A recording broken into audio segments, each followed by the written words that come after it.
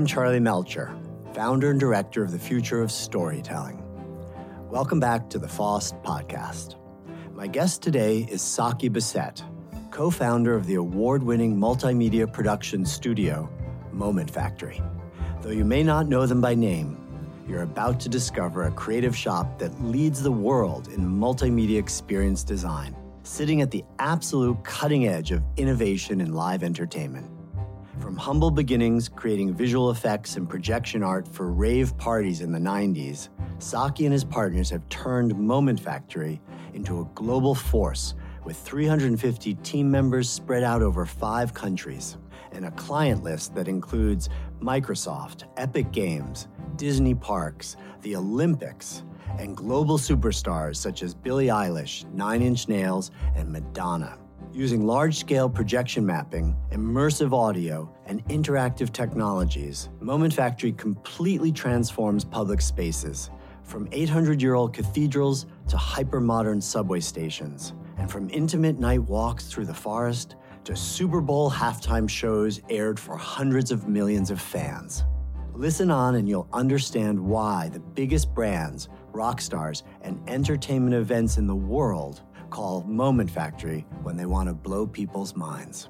So without further ado, joining me today from his office in Montreal, here's Saki Bassett on the FOST podcast.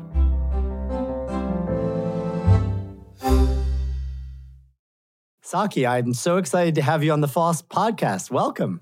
So excited to be here, Charlie. So nice. Thank you for the invitation. It's fabulous.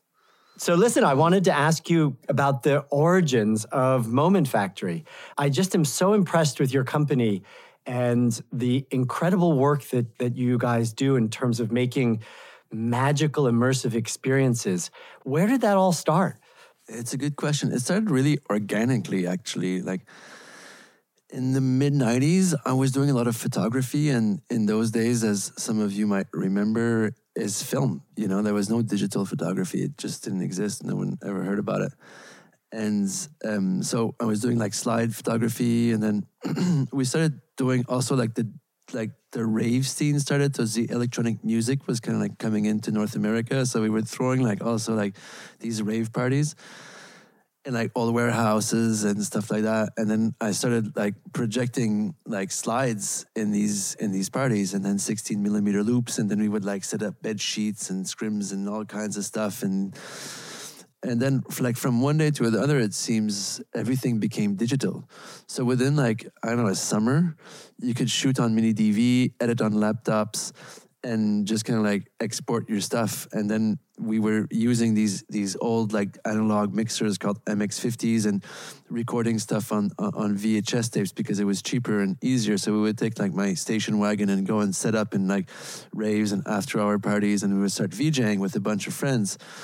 And then like a friend of mine was like leaving Montreal. So he's like, hey, you want my loft? And I was like, oh yeah, sure, I'll take it. But I didn't really need it, you know, and I couldn't really afford it. And I was like painting the floor there. I was like, why am I taking this thing? You know, like, what am I going to do here? So then I started inviting friends. So we would split the rent. And then basically we just started like getting together and kind of like in this kind of small community of people doing VJing, you know, like video jockey. Then me, Dominic, my partner, and Jason Rohde kind of got together more seriously in this, and we said, okay, let's start something and get more serious at it. And I guess we just attracted that kind of like people saying like, okay, I want to do crazy shit. Let's call Moment Factory. You know, like what's never been done before. Let's see what Moment, like they'll do something stupid, crazy. Like we're just a bunch of like people doing stuff that we were so excited about, not because we wanted to do a business, not because we wanted to kind of like get a startup going. And it was really like organic kind of following amazement. It's like, what's the most amazing thing we can do right now? That's what we're doing. But this idea that it grew out of like parties, you know, like it had that social component from the very beginning. It's like, let's have this amazing time and make a bunch of people out of their mind happy. Yeah. And then it kind of grew out of somehow a quest for new types of entertainments. And as you know, like in the 90s, like end of the 90s and beginning of the 2000s, I mean, internet was like coming along a little bit. Google was just getting out. Like projectors were the size of Ski-Doos.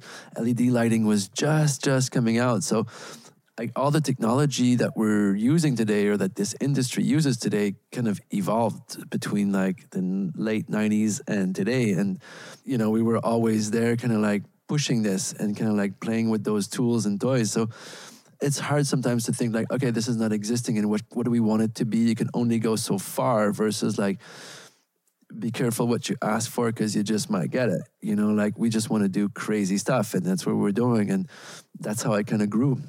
So it's really fascinating that today we have offices in 5 countries. We have 300-400 people working with us and amazing artists from around the world. And I think that's the key to our success, to be honest, is like the amazing talent that we were able to attract and to help them make their dreams come true. Also to leave space for people to grow and create a certain like ecosystem and context of collaboration and pushing ourselves. So we're all pushing ourselves to make crazier stuff, but like we have such a multidisciplinary team that it kind of expands people's potential because you multiply people that are not really meant to be working together and collaborating together, and it ends up just with different results.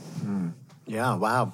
I mean, I've been in some of the spaces and experiences that you've created in spaces, and honestly, they're breathtaking, and you sit there like a little child, like watching as if you're seeing shooting stars for the first time or floating in the Grand Canyon. I mean, there's a way in which your pieces, they tap into something very primal in us to be somehow transcending of our human form and our problems of our day, and that we somehow tap into something that's much more celestial or universal or deeper. And anyway, I wonder how you think about that. Is that part of what you're going for?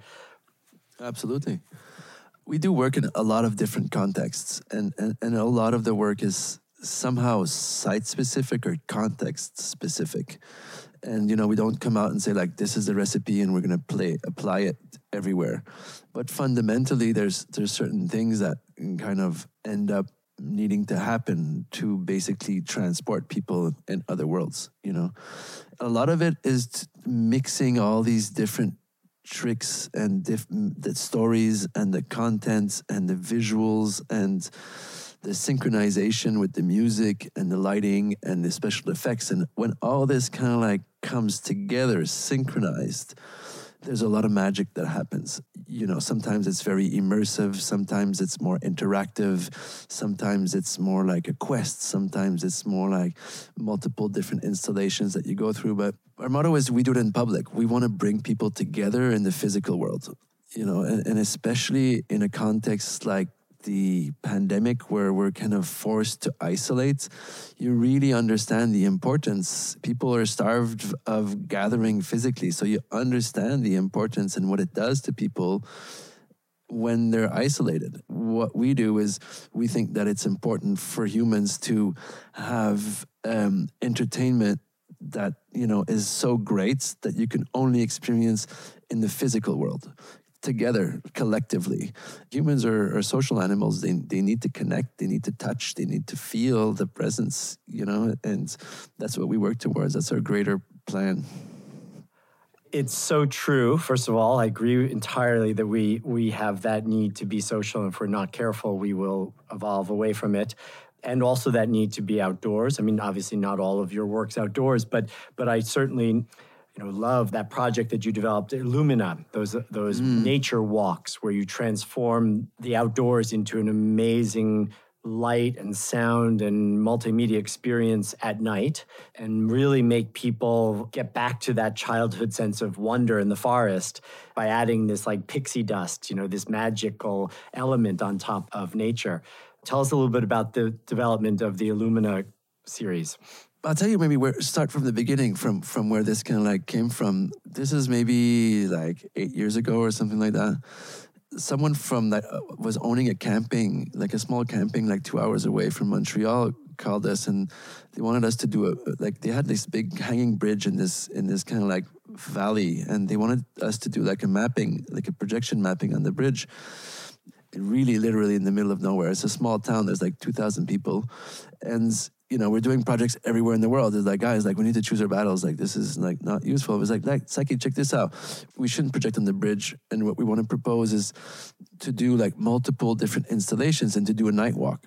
So we want to do like, take stories that are local stories from like myths and legends, local, and then like make like 12, 15 installations on like 1.5 kilometer trail through the bridge, through the gorge, through the river, and then back out.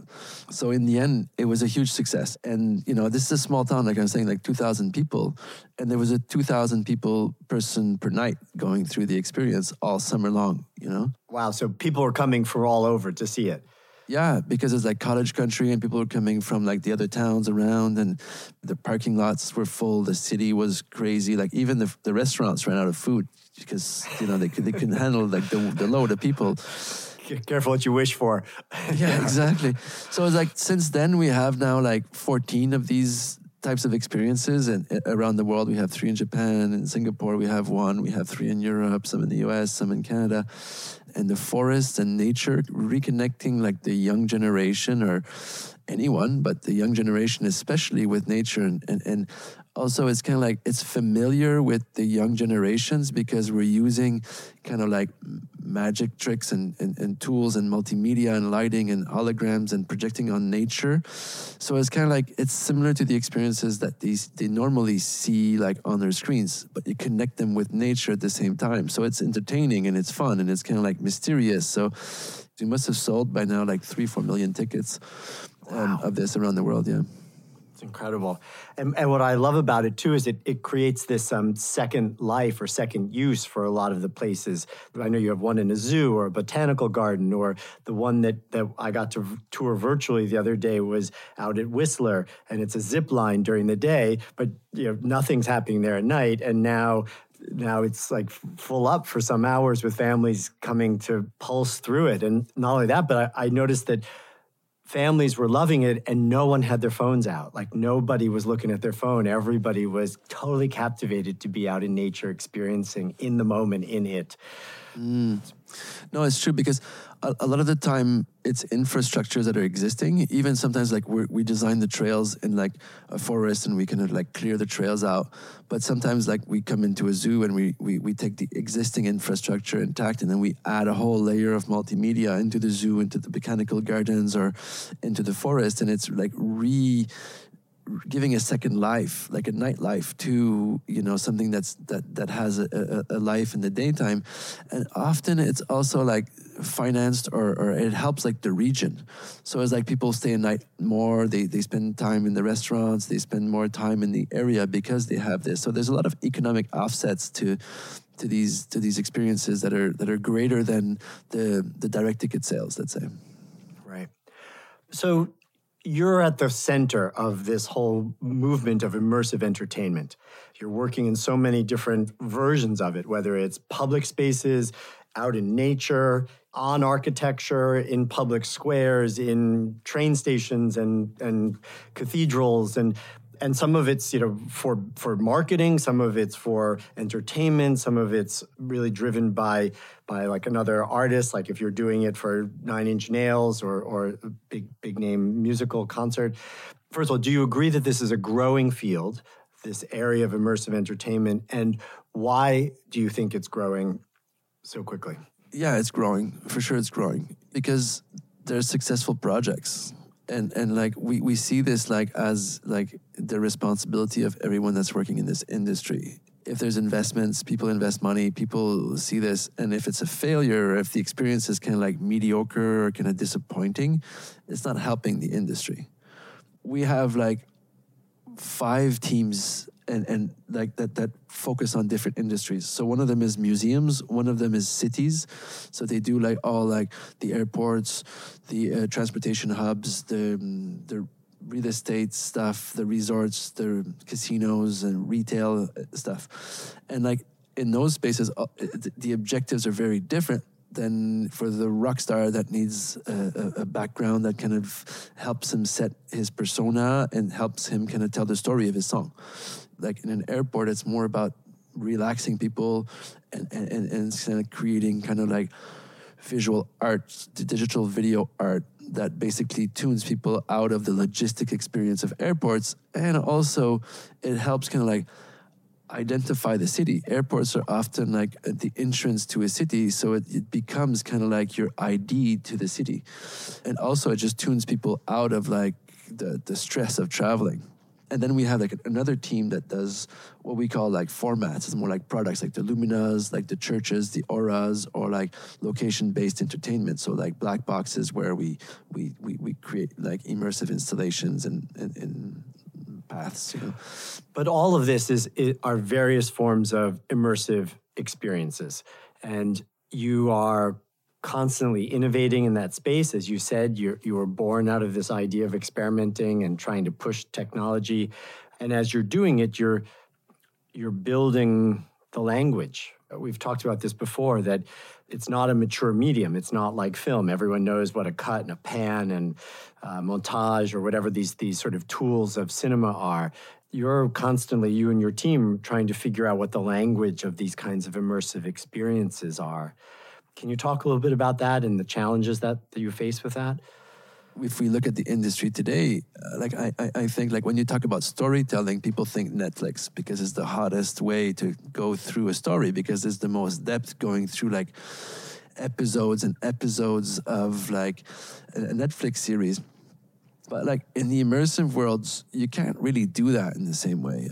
I don't think like you can compare, and we've been trying, we try different things. You can do some stuff, but you can't really have the same kind of close-ups that you need on a character to feel that emotion. And you can't really have the same dialogue between a character and another character for the same amount of time, because people don't have the same attention span, and the medium requires a different language. So like, I think that right now this whole medium is in its infancy, and everyone that's playing in this field is contributing to it with different experimentations. But fundamentally, it requires its own language. For me, it's like a mix between architecture and film. It's like a digital layer added to the real world. And there's like something to do with the scale that's unique to this experience. I know you and I dealt with a project together a couple of years ago where you were taking over that Queenard cruise line, the old station in Lower Manhattan. And it's an unbelievably grand and beautiful space. And I remember you were trying to build a story, an immersive light experience, projection light experience, multimedia experience, and build a story. And how did that go for you? It was a super difficult one. Like, I'll give a bit of context to the project. We did a joint venture with Cipriani, that's a restaurant and event company in New York that are like super established, super amazing. And we took on one of their event venues, you know, and then we scanned it in 3D. And then we wanted to do like two types of experiences there. One, show in the summer, because there's no events in the summer. And in the event season, we would enhance this space with like immersive events. So we put like 10,000 square feet of mirror floor, and we did these kind of like dream worlds. So there's like 7 worlds that are created, and they come like completely different aesthetic. And we call the show Super Real, and it's amazing. It's much more like an immersive digital art experience. It's going through like these dreams. But like the concept is like, because we're in this so physical, like marble architecture, vaulted ceilings, like historical landmark building from like the real world. And then we scan it in 3D, and then we create this whole 3D kind of like digital layer to it. So we're merging the real with the surreal. We're merging the real world with the digital world. And then between both, sometimes you don't know what's real anymore, because we create these illusions and we use like lighting and we use like architectural finishes in 3D that look like the same architectural finishes that are physical. So you kind of like trick people to think like, what's real now? And that's super interesting, because like that's what this medium can do, especially when it's site specific like that. So it's a real kind of like trick and illusions and surreal. And it's also like this kind of like new psychedelic where you're merging the real and you don't know anymore, like, whoa, what's going on? And you just like went into another world and you're like, whoa, but you're really immersed in it. And so it's really impressive also with this scale. It's like 30 feet ceilings. And so that really works super well. And it comes back every summer.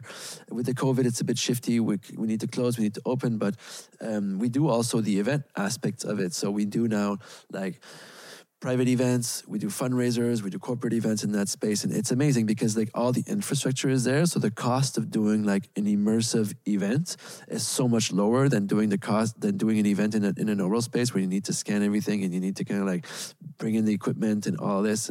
So we have like a library of stuff that's existing, and then we do custom content as well. And we can enhance all kinds of events and stuff in there. And it's super successful. It works super well. It's at 25 Broadway in New York. It's amazing.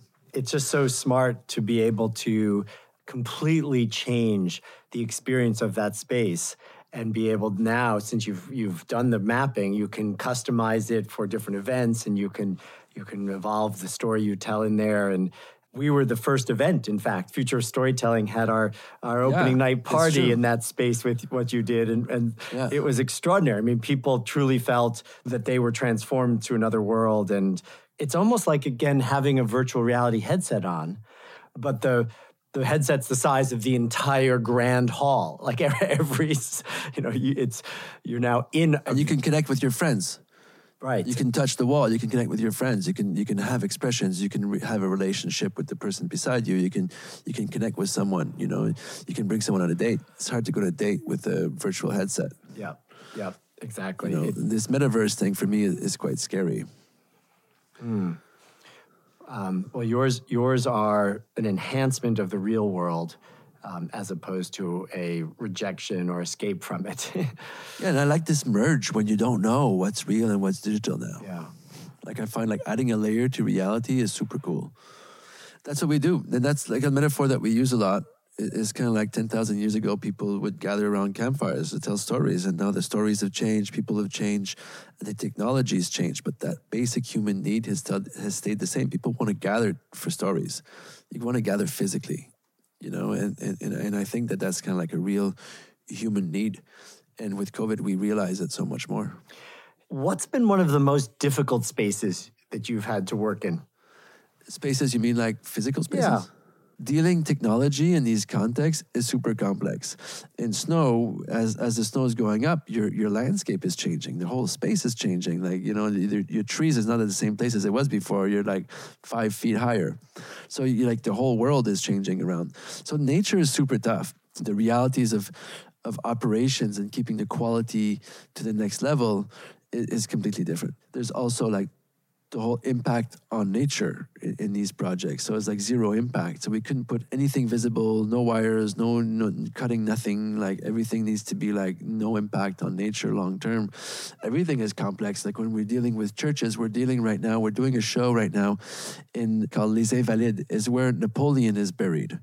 So it's like this super iconic thing in France. This amazing building is like, I don't know, 50 feet high ceilings, this huge vaulted ceiling, the highest for many, many years in the world, you know? And so we're taking this building and we're doing this immersive experience inside of it. But I mean, you can't, you know, you need to put technology in there, you need to hide it, and you can't like do holes in the walls, you can't pass wires wherever you want. So it's very complex to create magic when, you know, you need to have equipment and you know, technology to basically project lighting and video and sound and lasers and stuff like that. But it needs to be all like really well hidden and have zero impact on the infrastructure, on the existing infrastructure, because it's kind of like, you know, landmark buildings, UNESCO protected sites, you know? Well, sometimes we all know that limitations can create greater creativity. We'd all be incredibly challenged if we had an infinite canvas, but if it has a certain edges, then we can work within it. And obviously, sometimes you take on projects with very clear edges, very limiting edges. I know that you have also started to create an outdoor lab, a place where people can experiment and try things out in nature.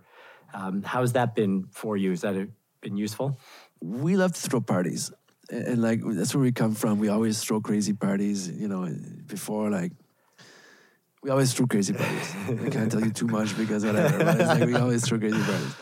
And as the company's grown, we wanted to keep throwing parties. And then Dominic, my partner, has this amazing lands, this huge kind of like estates. So then we started like saying, okay, let's throw parties there.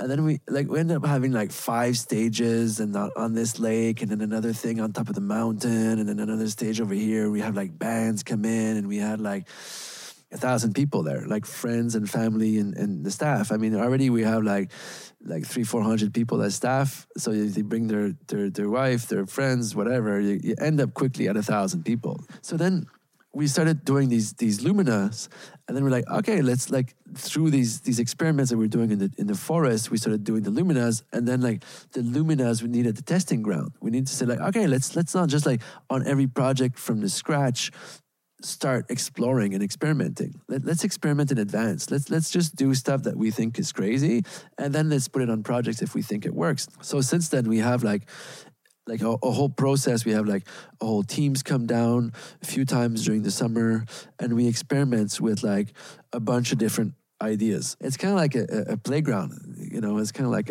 a lab playground, which is super fun because it's kind of like less serious and it doesn't need to be finished. What's cool is like, it's a proof of concept. Is this something we should test out?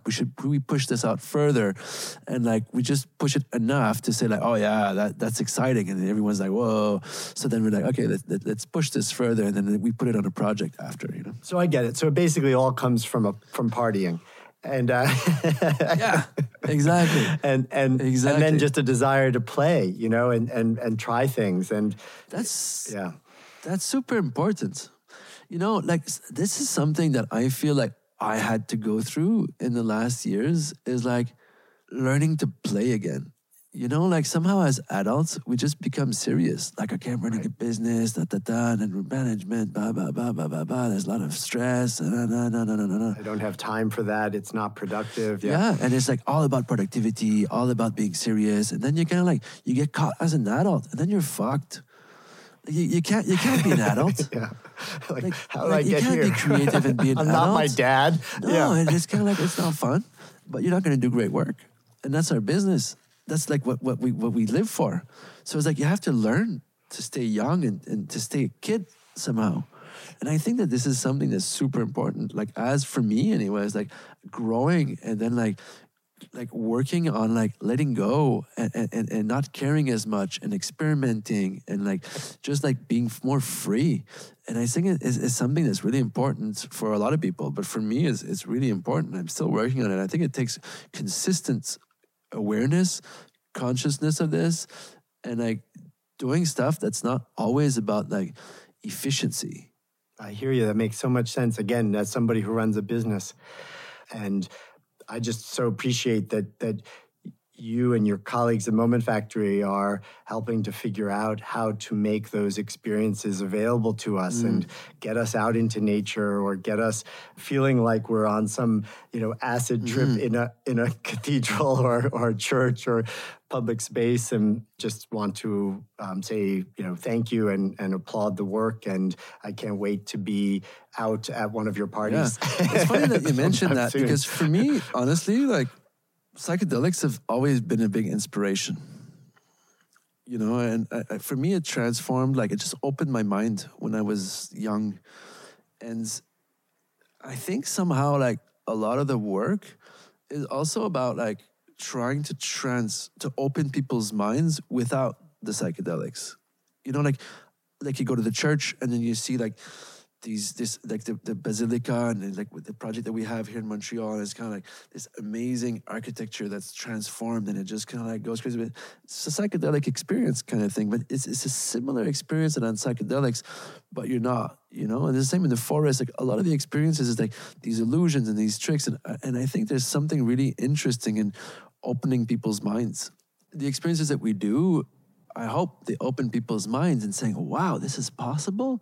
And it just kind of sparks something like that's new and different, and like a new experience for humans. First of all, I think humans live for new experiences.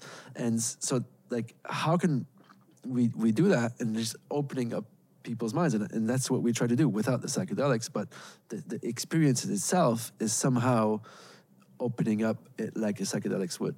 I do think it just reminds us that there's something much greater than ourselves, right? That we are minute. We're a grain of sand, and in the face of something exquisite and infinite. And that can be incredibly reassuring. I mean, I guess it can also be scary, but I think for a lot of people, it just creates that sense of awe, of wonder, of magic, of something that becomes actually spiritual. And I think we are all hungry for that. I mean, if anything, we are in a world that is devoid of that sense of spirituality, of being part of something much bigger. Great. Thank you, my friend. This was super fun. Thank you, Charlie. This was super fun. Thank you for inviting me. Thank you for great connection and the friendship and the inspiration. I'd like to thank Saki Basset for joining me on the podcast today. You can find links to explore Moment Factory's work and view a full transcript of today's conversation by visiting a link in this episode's description. Thank you for listening to the FOSS podcast. I hope you enjoyed it, and if you did, we'd really appreciate it if you'd share with a friend or colleague who might enjoy it too. FOSS also produces a monthly newsletter that's filled with valuable information for storytellers of all kinds. You can subscribe for free by visiting our website at FOST.org, where you'll also find a wealth of other great resources. The FOSS podcast is produced by Melcher Media in collaboration with our talented production partner, Charts and Leisure.